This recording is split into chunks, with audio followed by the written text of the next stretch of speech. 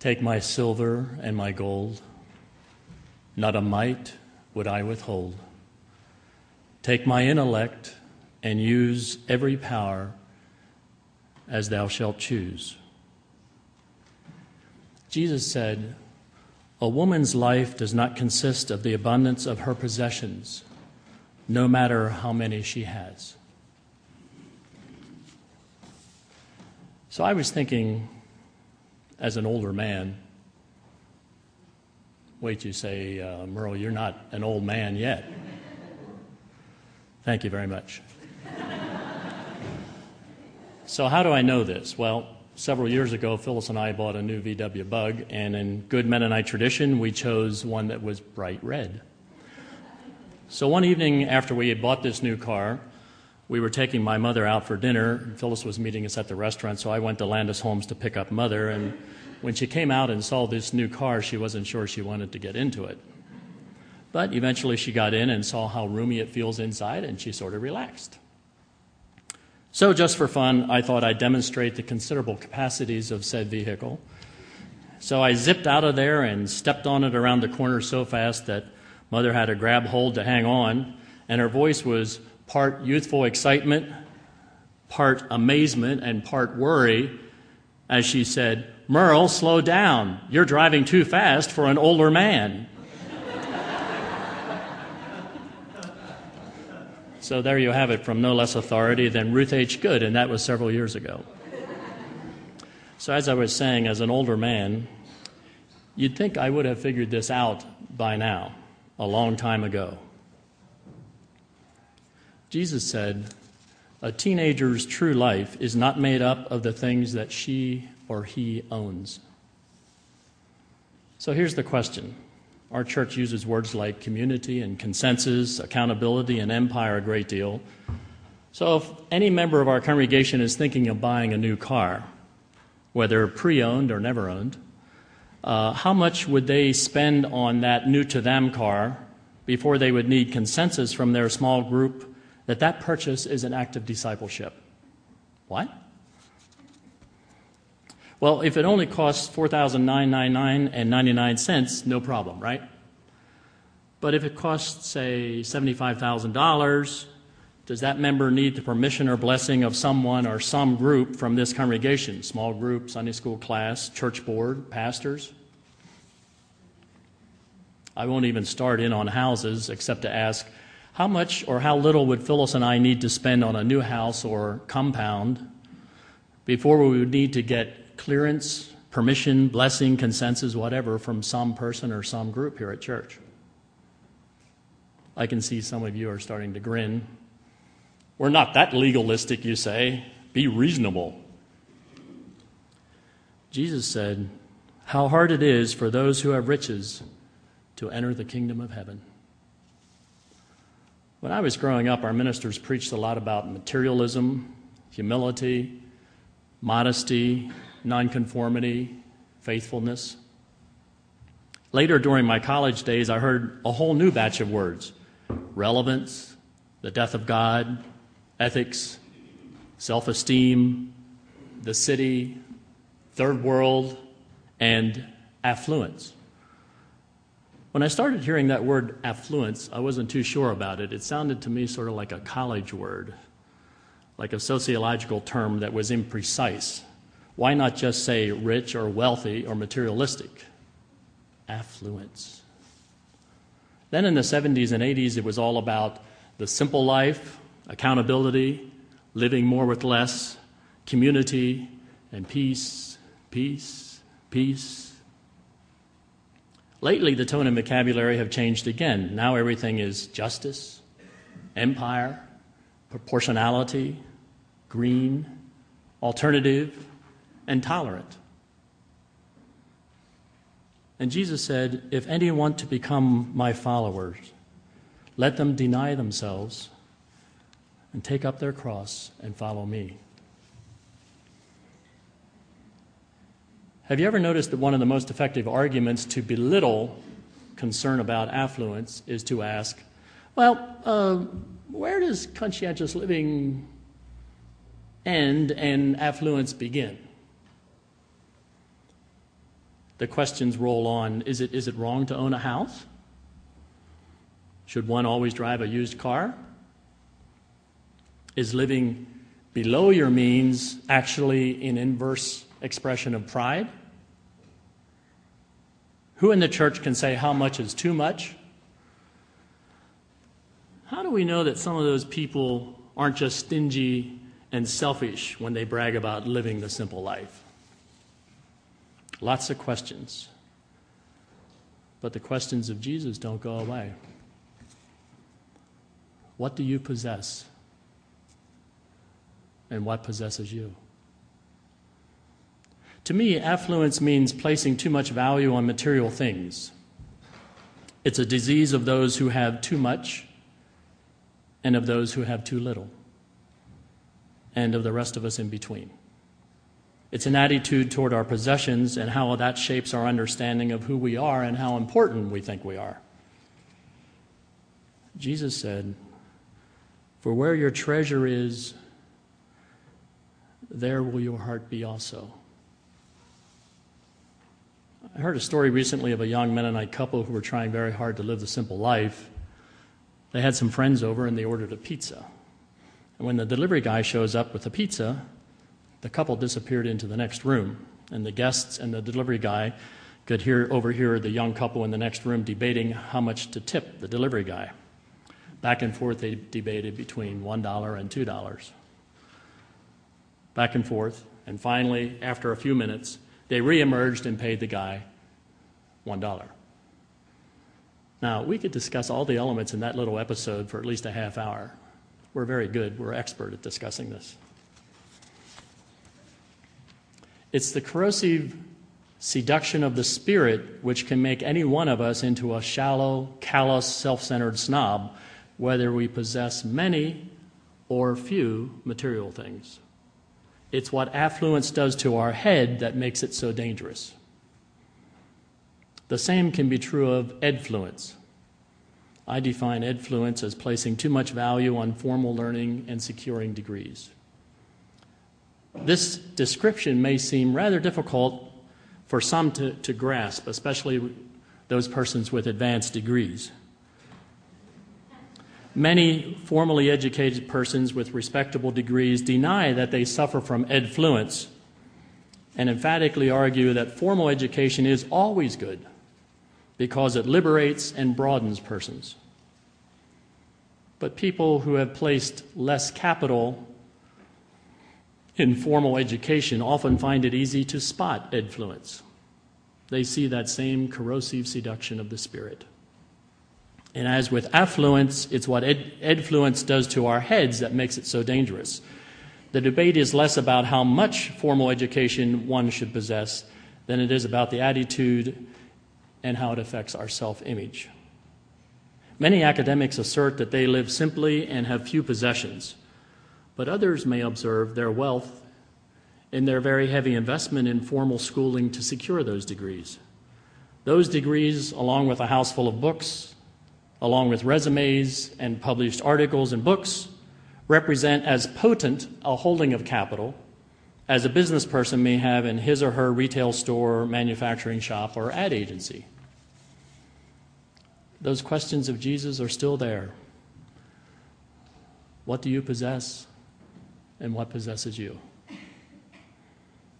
Business entrepreneurs and academic entrepreneurs are often very similar in their outlook and motivation.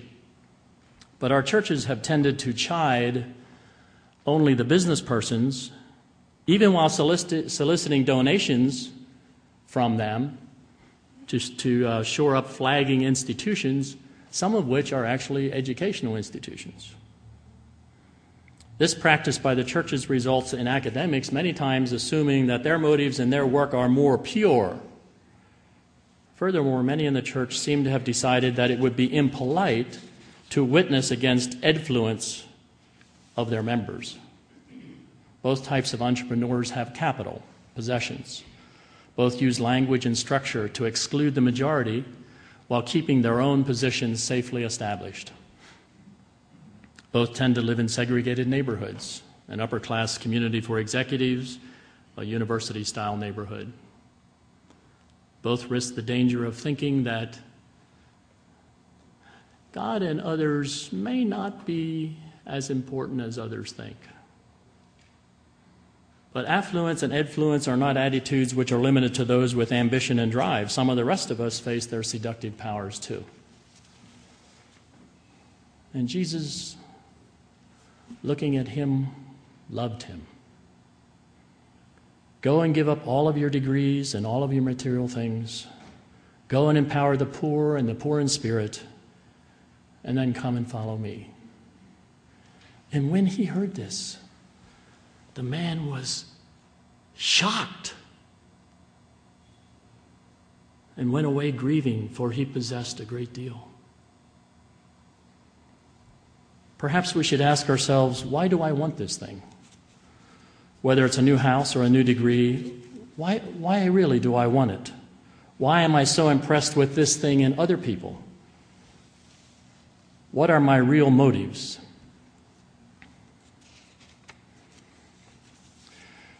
There's a whole factor of travel fluence, too. I spared you that one this morning, but I'll say a little bit about it. I'm sure you've seen it. You may have even observed it in me. I'm probably the guilty party. There's a discussion going on in a church setting, and then someone pipes up and says, I just came back from Trekistan, and the people there told me that that's not the case. And that's the end of it. The person who travels can act like an expert, whether it's true or not. People are even so intimidated that they don't even ask what part of the world Trekistan is in. Jesus said, those who want to save their life will lose it. And those who lose their life for my sake or for the sake of the gospel will save it. What gain is it for a person to gain the whole world and lose one's own soul? And what can a person offer to buy back that soul after it's been lost? Why are we tempted to accumulate? Why is it so important to us to feel superior to others? I wonder how many small groups question one of their members who's thinking of pursuing a college or graduate degree. I remember years ago I taught the youth class here at church, and one of the persons in the class who was not too entertained by the class, announced that she had been accepted at such and such a college, and I just said, I asked the other people, I said, do you think that she should be allowed to accept that on her own? Shouldn't the church have to approve that? And she went, what?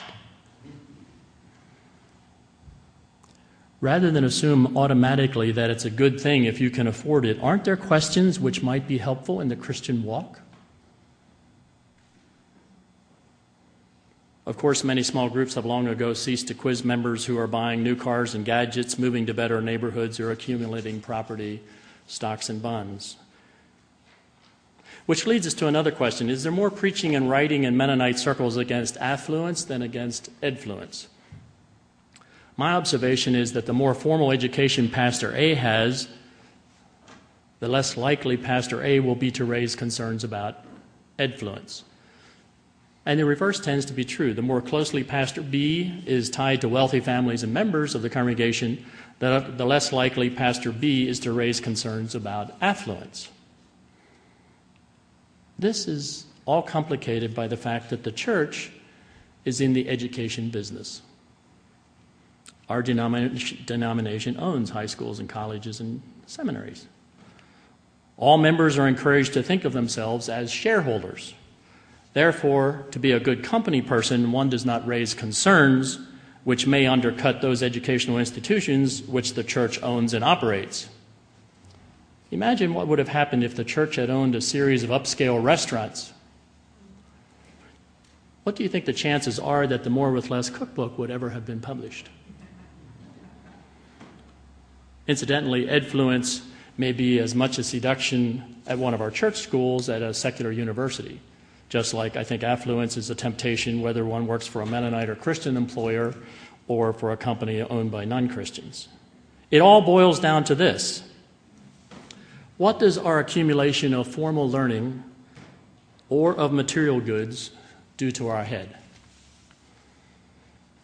Which brings me to a prayer of mine.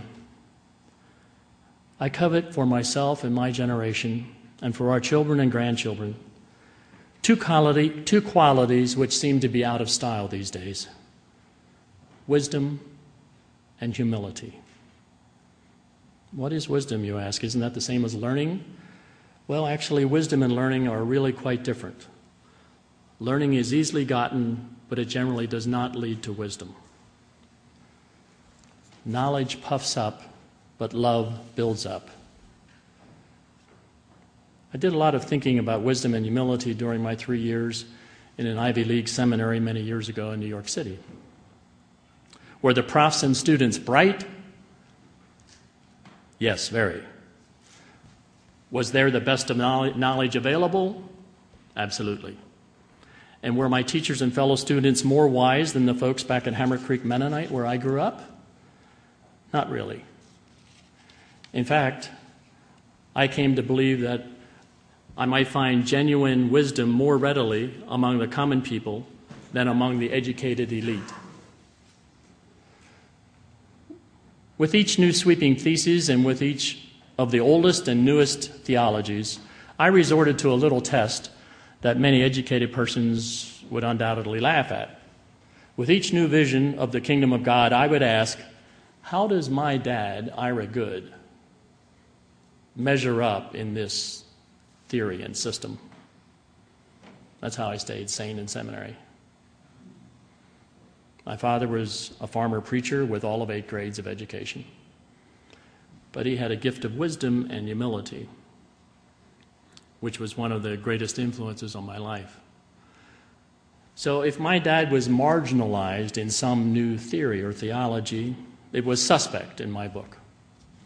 Because in any theology where my dad did not come out as one of God's people, and I'll tell you, a lot of these theologies are very narrow. If there wasn't a place for Dad, I knew it was suspect. Isn't it possible that the more we accumulate, the more narrow we become? Sometimes it seems that persons with lots of material goods tend to regard most of God's humankind as peasants. And persons with lots of academic goods tend to regard most of the rest of the world as intellectual peons. Present company accepted, of course. Is it a given that the higher the income, the lower the esteem for other folks? The bigger the university degree, the smaller and more narrow-minded the attitude toward others. More often handicaps persons. Seeking more blinds us to our own shallow smallness. Is the resurrection simply a promise that we will be part of the powerful and elite? What does this have to do with a vision for the future of our congregation? For me, a lot. I am more concerned that we cultivate wisdom and humility for our children rather than pressuring them to accumulate prestigious degrees and material respectability. This congregation does exhibit much of the spirit of wisdom and humility. That's why I go here.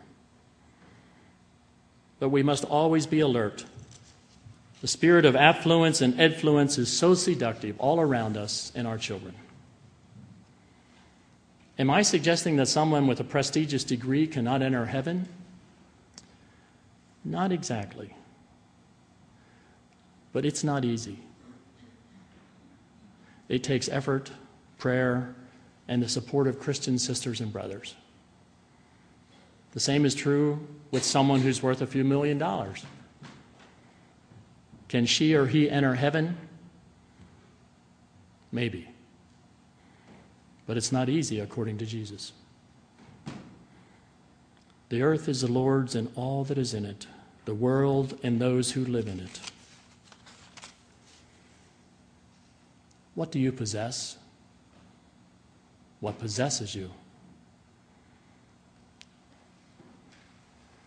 A person's life does not consist of all that one possesses.